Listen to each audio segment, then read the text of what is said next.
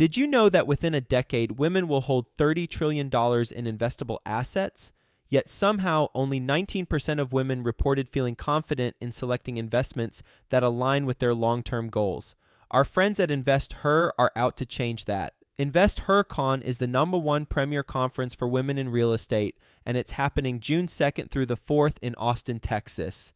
InvestHerCon is not just another real estate conference. It's a transformational experience focused on real estate investing, business strategies, and self-care tactics, all designed to help women take control of their financial futures.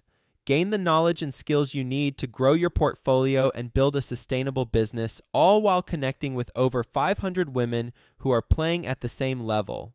To learn more and to get your tickets, visit InvestHerCon.com today and use the code 100BESTEVER to get $100 off your ticket. That's InvestHer, H-E-R, con.com, promo code 100BESTEVER to get $100 off your ticket. Interpret it that way versus a lot of the other ways. And if you do just those three things, you'll see a massive improvement in both morale, retention rates, as well as ability to attract the right talent. If you're a passive investor wanting to learn more about questions to ask sponsors in order to qualify the opportunities, in order to qualify the sponsor, in order to qualify the market that the property is in, then go to besteverpassiveinvestor.com. My team and I created this site just for you so that there is a free resource available to you to learn about the questions to ask, the things to think through prior to investing in deals.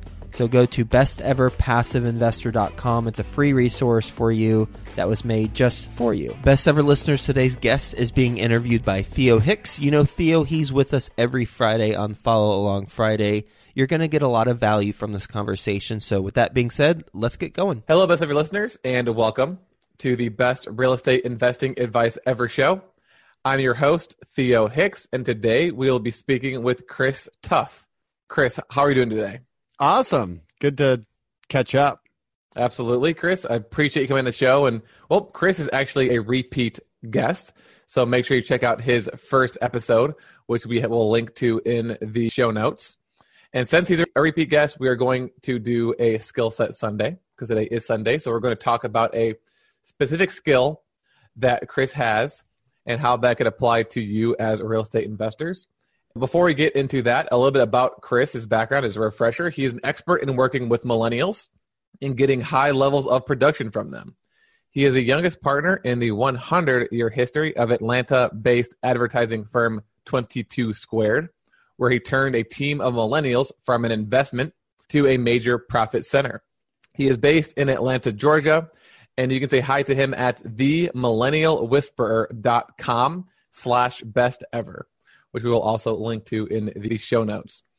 So, Chris, before we hop into the skill that we're going to talk about today, which is going to be the 6 ways the business landscape will change as baby boomers retire and millennials take over. Yeah. Do you mind telling us a little bit more about your background and what you're focused on today? So my background, I grew up in the tech space, was one of the first advertisers to work directly with Mark Zuckerberg right when he was graduating out of the colleges into the real world. And people ask me what he was like back then, and I will attest to how far he's come with his interpersonal communication, because I sat at dinner with him and he didn't say one thing the whole dinner. It was like a group of us. So it kind of fell into this niche spot within the digital social media, emerging media world, and grew within that niche to kind of one of the leading experts and go-to people, which brought me to my agency where I'm a partner, 22 Squared, 10 years ago.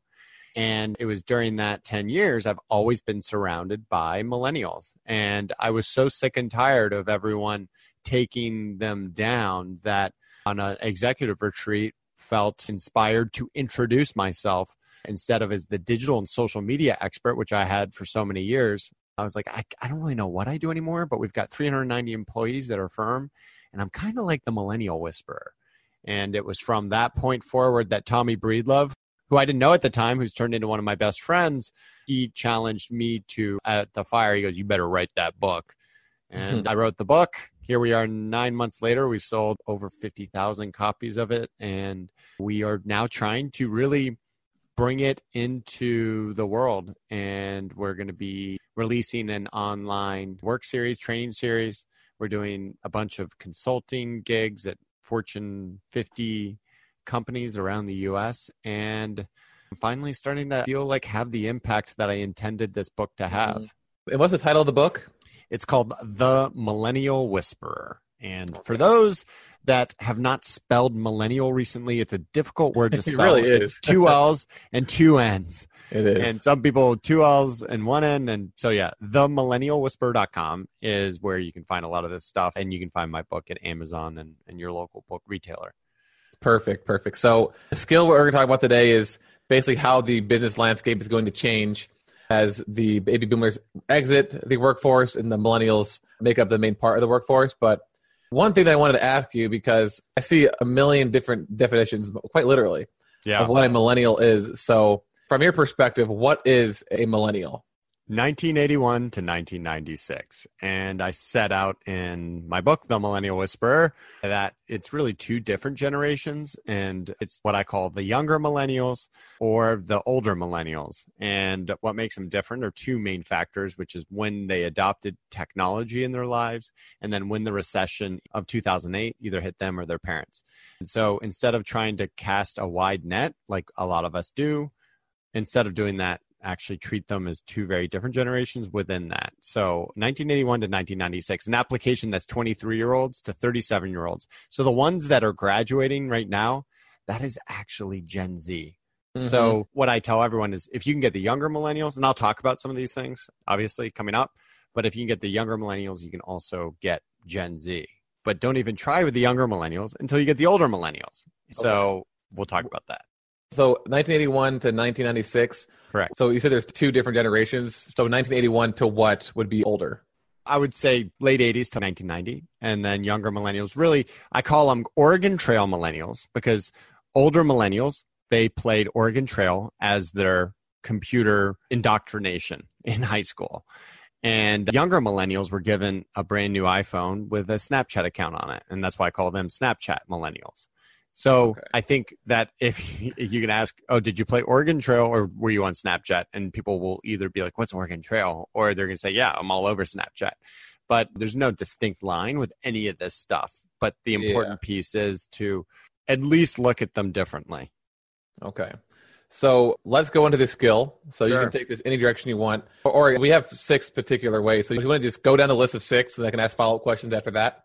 I can do that. Yeah, absolutely. Okay, so I'm going to bang these out. And this is in no particular order.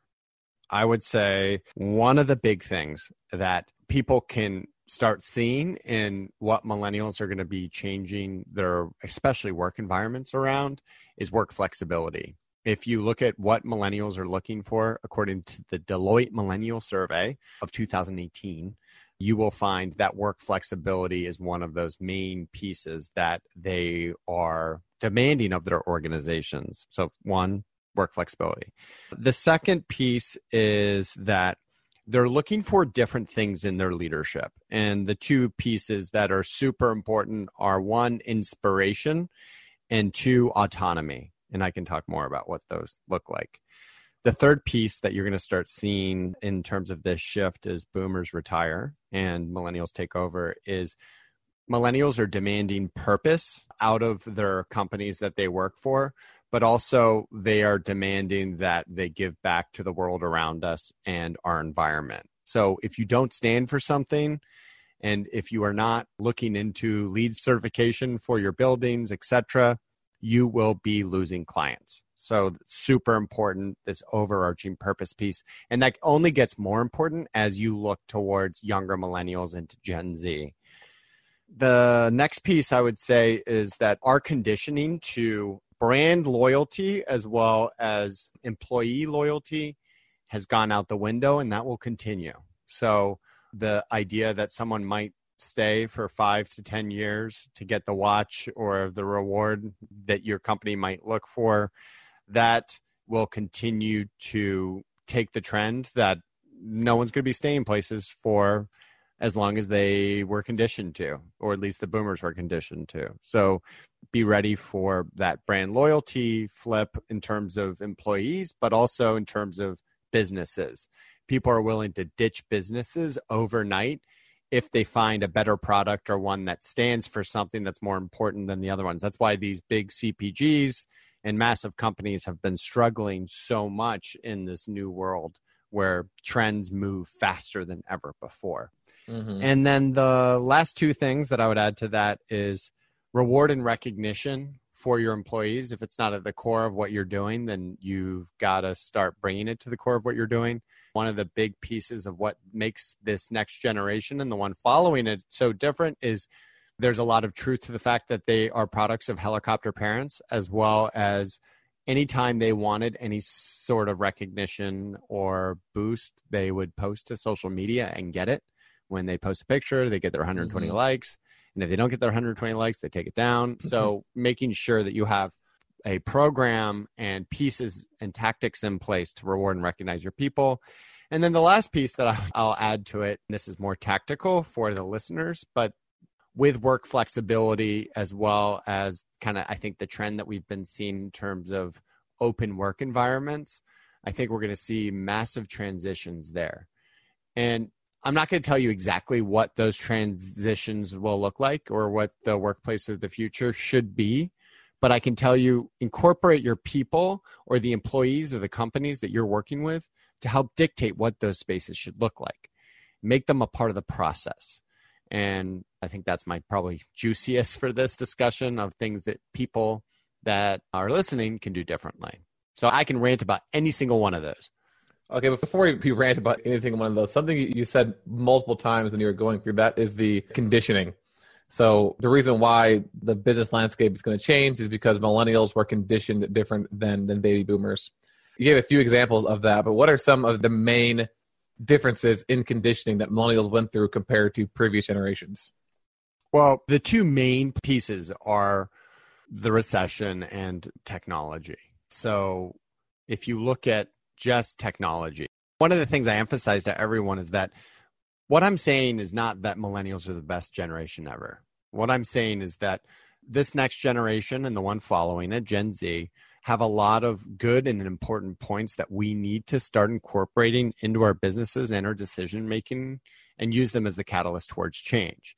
At the same time, there's a lot of things these next generations can learn from us. They can learn from boomers before they're gone out of our corporations and retired, because along with Gen Xers. So if you look at that whole picture, technology is massively important, but the other side of it is true as well, where we've got to help our people build that muscle with interpersonal communication. And if you look at even the simplest of things, the conditioning is just that older millennials and Gen X and boomers, in order to just flirt with someone, they had to pick up a phone, they had to call a house, they had to talk to a parent before they even got to this person on the other side.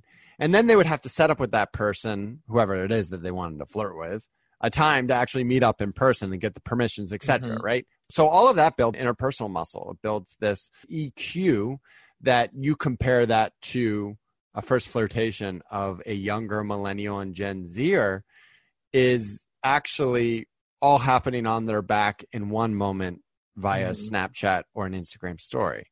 So it's up to us to help build that in. And it's why I talk about rules that I have in place for the younger millennials and Gen Zers that are entering our workforce, that if you're in the same building as people, you've got to walk your butt over to their seat and not IM and not text and not do a lot of these things that they are conditioned to and comfortable with. So two main places is that conditioning piece. So I talked a lot about the technology influence and then also the helicopter parenting that a lot of that millennial generation was a product of. But then you look at the recession of 2008. And what's scary is that any older millennial that went through the recession of 2008, they built a resilience into their lives because they had to experience what it was like to go through a massive recession while having a job or losing their job. So there's more of that entrepreneurial spirit and ability to move around and jump shop to shop. The younger millennials saw their parents lose their jobs while they were in school, and then they inherited a bunch of student debt as a product of that and are actually looking for a place where they can hang their hat for a little bit longer. And then you go into Gen Z, and Gen Z, they hardly even remember what it was like to go through a recession. So their conditioning is very different as they enter the workforce, whereas everyone else is like, when's this all going to end? When's it going to come tumbling down? Yeah. These guys are just whistling as they rock and roll. And a lot of their priorities and what they're looking for are different because of that, which is this move to purpose and impact on a worldwide scale, et cetera. So that's my quick rant there. Okay, so we've got a little bit more time left. So of those 6, the one I want to focus on is number 2. So different things in leadership. I think that's something that as real estate investors, obviously, if you want to scale your business, you're going to need to create a team. And you're going to have to work with millennials, obviously. So me as an investor, how should I be a leader if I want to attract millennials, if I want to keep millennials, and I want to get a lot of productivity out of my millennial employees? Sure.